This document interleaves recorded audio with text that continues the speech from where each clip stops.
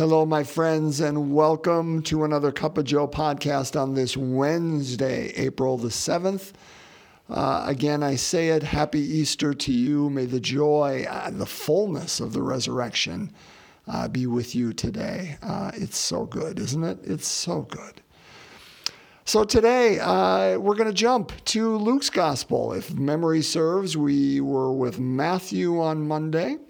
We were with John yesterday, and today we are going to do a longer story, but it is a marvelous story out of Luke's Gospel, the disciples on the road to Emmaus. And so it is Luke chapter 24, verses 13 to 35. So let us break open God's Word together here today. A reading from the Holy Gospel according to Luke. That very day, the first day of the week, two of Jesus' disciples were going to a village 7 miles from Jerusalem called Emmaus, and they were conversing about all the things that had occurred. And it happened that while they were conversing and debating, Jesus himself drew near and walked with them, but their eyes were prevented from recognizing him. He asked them, "What are you discussing as you walk along?" They stopped, looking downcast. One of them, named Cleopas, said to him in reply, "Are you the only visitor to Jerusalem who does not know of the things that have taken place there in these days?" And he replied to them, "What sort of things?"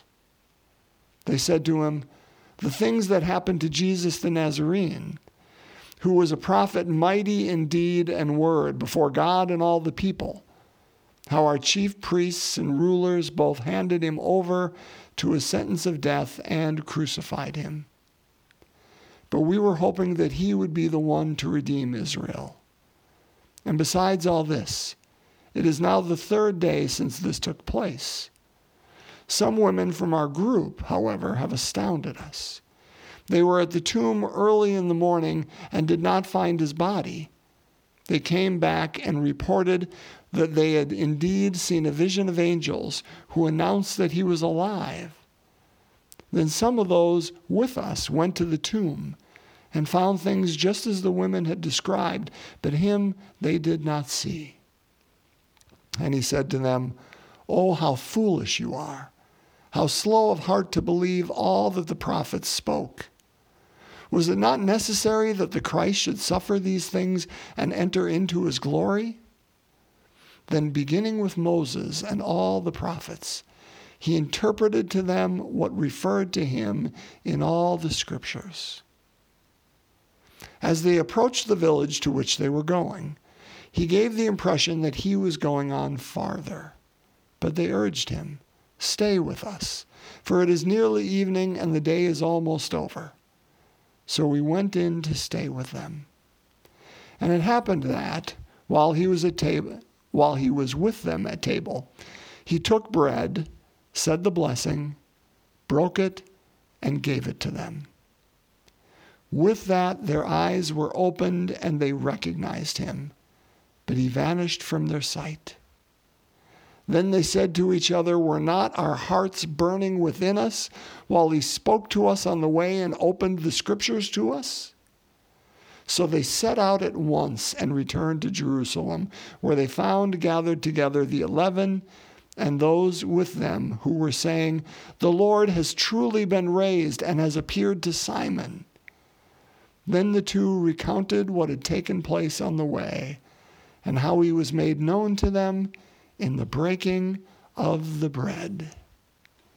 My friends, the gospel of the Lord. Praise to you, Lord Jesus Christ. Isn't that so good?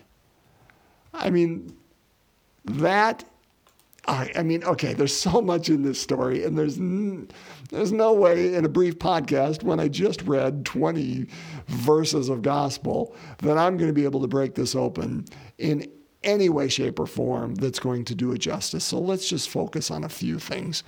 And the first is this. So once again, we see exactly what we talked about yesterday, right? So yesterday, Mary Magdalene, if you recall, was weeping outside the tomb, looked in, saw the angels, and they said, "Why are you weeping? Whom are you looking for?" Or "Woman, why are you weeping?" And then she turns around and sees the gardener, who asks the same question, "Why are you weeping?"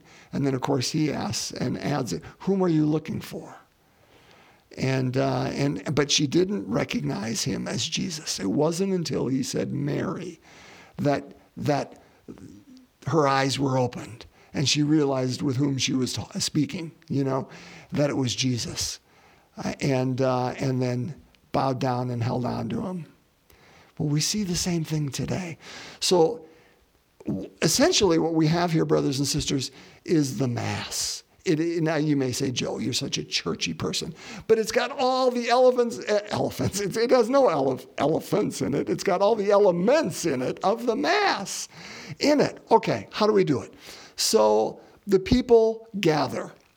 And in this case, it is these two people who are leaving Jerusalem to Emmaus downcast. They believed Jesus was the Messiah. He was crucified, died. They believed he was the one he was mighty in word and deed. He was going to be the one to redeem Israel. But yeah, there's some scuttle about how his body is not there, that he might be raised, but we don't know anything about it. It just sounds like a bunch of, talk. So we're leaving town because our hopes were there. Our hopes died with him 3 days ago, and we're leaving. And so the people are gathering, but they're discussing the word. They're open to this. And into that gathering, right, where 2 or 3 are gathered, our God is present with them, right? That's the whole story. This third gathers. But they don't recognize him. Just like Mary didn't yesterday, these two don't recognize him either. And it's, I think it would be easy for us to think, well, he must have been well cloaked.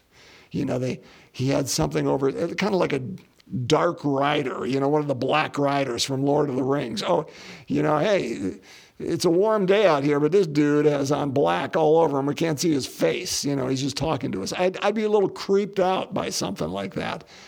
They didn't get that sense at all.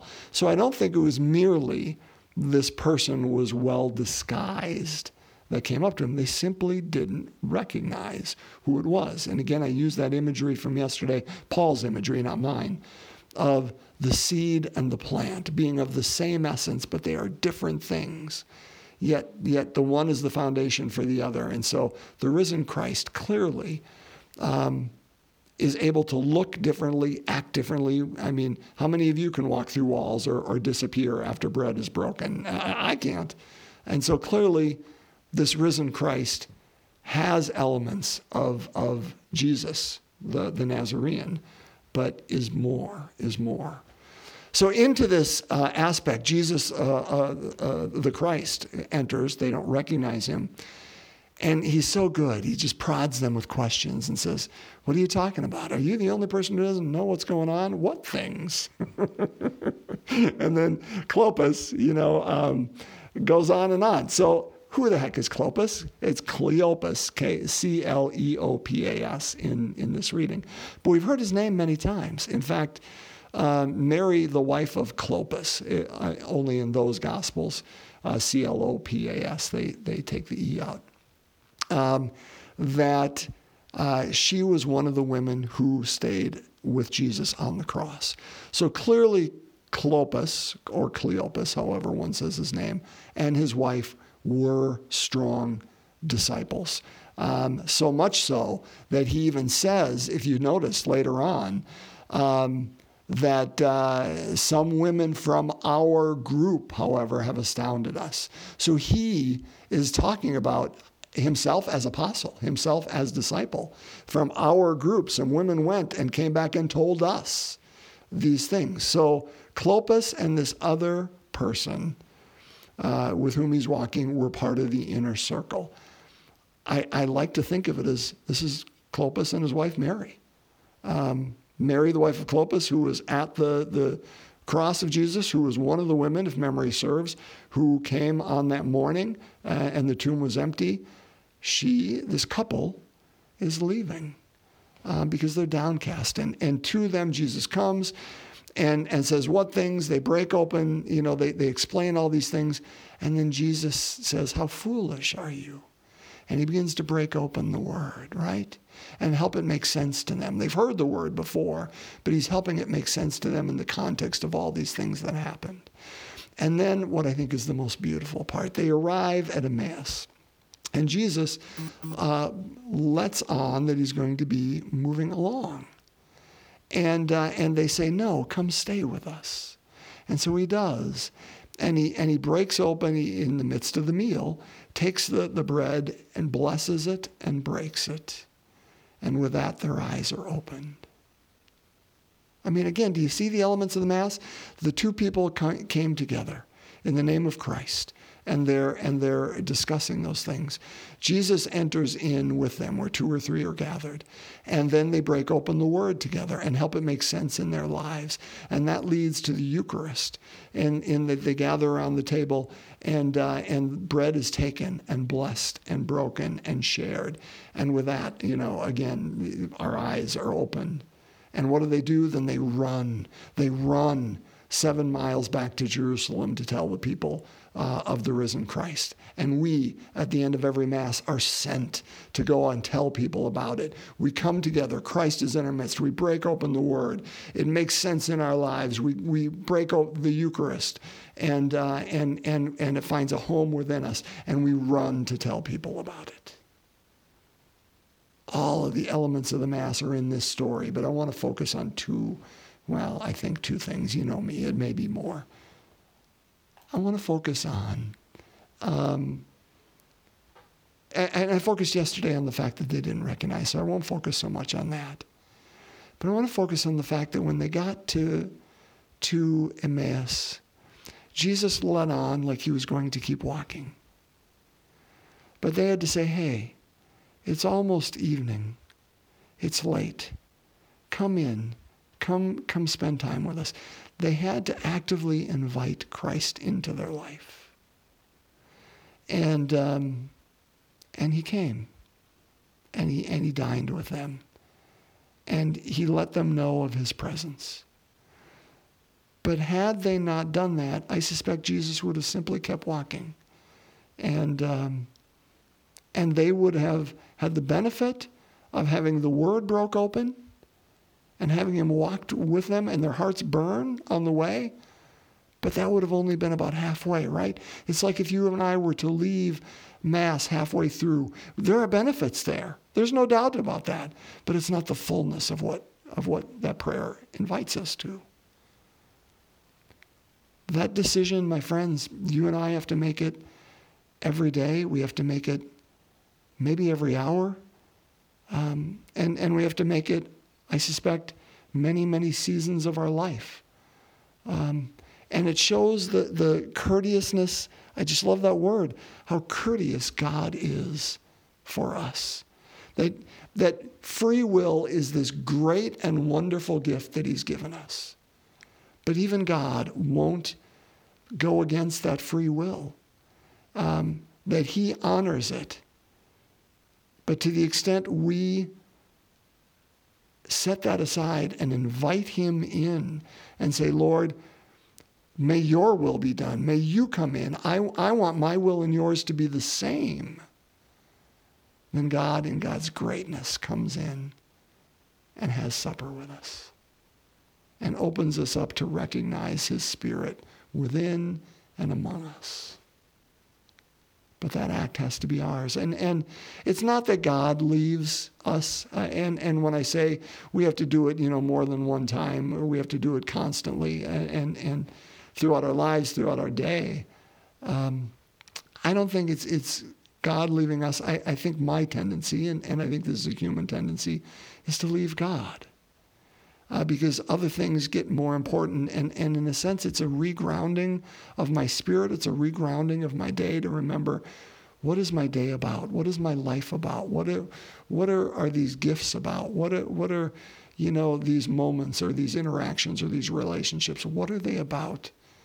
Lord, come into them. Come into them. Because they are your gift. They are your essence. They are your Without you, they're your presence in them. It's all you. And I want to remember that, because I can have a tendency to make them about me. And so I love that image of God's courteousness, but our need to invite him in. I'm sure you've all seen that wonderful painting, and I think I've referenced it before, but that has Jesus standing outside the door knocking. I think it's hung in Westminster Abbey in England, in London. But it shows Jesus outside a door knocking. Behold, I stand outside the door and knock, and the one who opens, I will enter in and have supper with them. That doesn't come from this story. It comes from, I want to say it's Revelations, but that same image we hear in this story. And of course, that door in that painting doesn't have a knob from the outside. It has to be open from the inside. You and I have to do it with our will, and our God gives us that will, and he honors that will, but he invites us to open it and invite him in. And when he does, our lives are changed. Okay, so how does that life change? How does that happen? In the course of the dinner, it says he took the bread. It's not like it was given to him. It's not like, what's he going to do now? Christ made it happen. He knew what they needed. And in the course of the dinner, and it happened that while he was sitting with them at table, he took bread, said the blessing, broke it, and gave it to them. And with that, their eyes were opened and they recognized him. And they said to each other, were not our hearts burning within us while he spoke to us in the way and opened the scriptures? Brothers and sisters, 3 things had to be broken in order for that fullness to be recognized. And I love this image. Their hearts were broken as they left Jerusalem. They had to know that they needed more than what they had. They needed a Savior. They had to be open. The ground had to be tilled. Secondly, the word had to be broken open for them to understand it and understand Christ's presence within it, in the word and in the actions that had taken place. They didn't understand it. They had heard the words, but they didn't know. And so the word had to be broken open so they could understand and say, of course that made sense. But thirdly, the bread had to be broken. And once all those brokenness happen, I think if we only come at Mass halfway through, and as wonderful as that is, and we only get the brokenness of the bread, I think we miss out, and it's less, because we didn't have the word broken open to us. And we didn't participate with one another in that act. I think we need all 3. I think we need to know we're in need of a Savior. We need to know that bread or that word needs to be broken open so we can help it take root within our lives as Ezekiel does. We have to eat the scroll so it makes sense within us, that word takes root. And then, of course, the Eucharist has to be broken open so we can become that which we eat, that body of Christ, because we can't be the body without the body. And I love that image. They said, we knew. When our hearts burning within us, we knew he was there. We knew it. We just didn't name it. We didn't name it. Brothers and sisters, let's make no bones about it, and I'll end with this. Christ is present among us. He is present within your life and mine constantly. And you know what? I think our body, our spirits, our hearts, I think they know it, even our minds, far more than we give it credit for. We just aren't naming it. There are those, and I used this term yesterday, I've used it before, those thin places where God just is present to us. I've talked about Thomas Merton before, and as he was crossing the street in Louisville, it was just one of those sacred moments in his life where he knew of the oneness of everyone, of all creation, and how much he loved them. And then the moment was gone. But that's all he needed, was that one moment to know of its oneness. He didn't stay on that mountaintop. He came out of it, but he remembered it. The same with Mother Teresa. As she was on the train, was it to Darjeeling, and her life was changed. She knew of that unity, that mystical relationship she had with God, and who God was, and how God was present all around. And for her, it was in the poor, and it changed her life forever. She didn't stay on that mountaintop. She came off of it, but she remembered. Brothers and sisters, we just have to know. Our hearts burn within us. And there are occasions when that place becomes thin and God's presence is there. We know what we know. But we have to remember. We have to be like Thomas Merton and Mother Teresa, people of memory that say, I don't need to live on that mountaintop all the time. That's not fair. But I need to be a person who remembers that thin place, that God is present in all that, and that changes my life forever. We need to have broken hearts.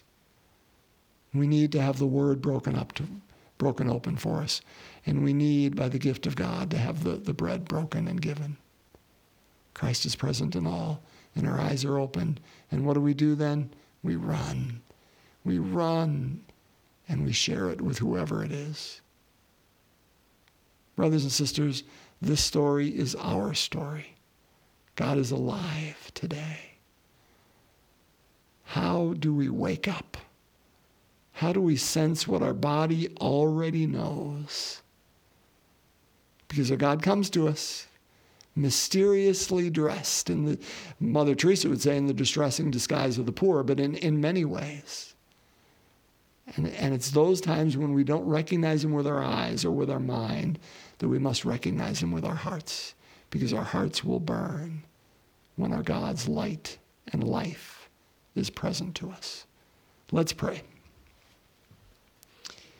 And so we just invite all of our intentions, whatever they are, let's bring them before our God of new life, who can breathe new life into this situation, whatever this situation is for us today. And so we begin in the name of the Father, Son, and Holy Spirit. Amen. The third glorious mystery, the descent of the Holy Spirit. Our Father, who art in heaven, hallowed be thy name. Thy kingdom come, thy will be done on earth as it is in heaven. Give us this day our daily bread, and forgive us our trespasses, as we forgive those who trespass against us. And lead us not into temptation, but deliver us from evil. Hail Mary, full of grace, the Lord is with thee.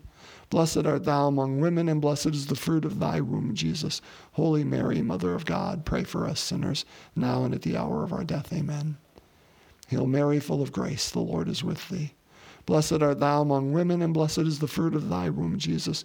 Holy Mary, Mother of God, pray for us sinners, now and at the hour of our death. Amen. Hail Mary, full of grace, the Lord is with thee. Blessed art thou among women, and blessed is the fruit of thy womb, Jesus. Holy Mary, Mother of God, pray for us sinners, now and at the hour of our death. Amen. Hail Mary, full of grace, the Lord is with thee. Blessed art thou among women, and blessed is the fruit of thy womb, Jesus. Holy Mary, Mother of God, pray for us sinners, now and at the hour of our death. Amen. Hail Mary, full of grace, the Lord is with thee. Blessed art thou among women, and blessed is the fruit of thy womb, Jesus. Holy Mary, Mother of God, pray for us sinners, now and at the hour of our death. Amen. Hail Mary, full of grace, the Lord is with thee. Blessed art thou among women, and blessed is the fruit of thy womb, Jesus. Holy Mary, Mother of God, pray for us sinners, now and at the hour of our death. Amen. Hail Mary, full of grace, the Lord is with thee. Blessed art thou among women, and blessed is the fruit of thy womb, Jesus. Holy Mary, Mother of God, pray for us sinners, now and at the hour of our death. Amen. Hail Mary, full of grace, the Lord is with thee. Blessed art thou among women, and blessed is the fruit of thy womb, Jesus. Holy Mary, Mother of God, pray for us sinners, now and at the hour of our death. Amen. Hail Mary, full of grace, the Lord is with thee. Blessed art thou among women, and blessed is the fruit of thy womb, Jesus. Holy Mary, Mother of God, pray for us sinners, now and at the hour of our death. Amen. Hail Mary, full of grace, the Lord is with thee. Blessed art thou among women, and blessed is the fruit of thy womb, Jesus. Holy Mary, Mother of God, pray for us sinners, now and at the hour of our death. Amen. Glory be to the Father, and to the Son, and to the Holy Spirit, as it was in the beginning, is now, and ever shall be, world without end. Amen. O my Jesus, forgive us our sins, save us from the fires of hell, lead all souls to heaven, especially those in most need of thy mercy. In the name of the Father, Son, and Holy Spirit. Amen. My friends, once again, happy Easter to you. May you just bask, settle, sit in the peace and the joy of the resurrection. I look forward to us gathering together again tomorrow.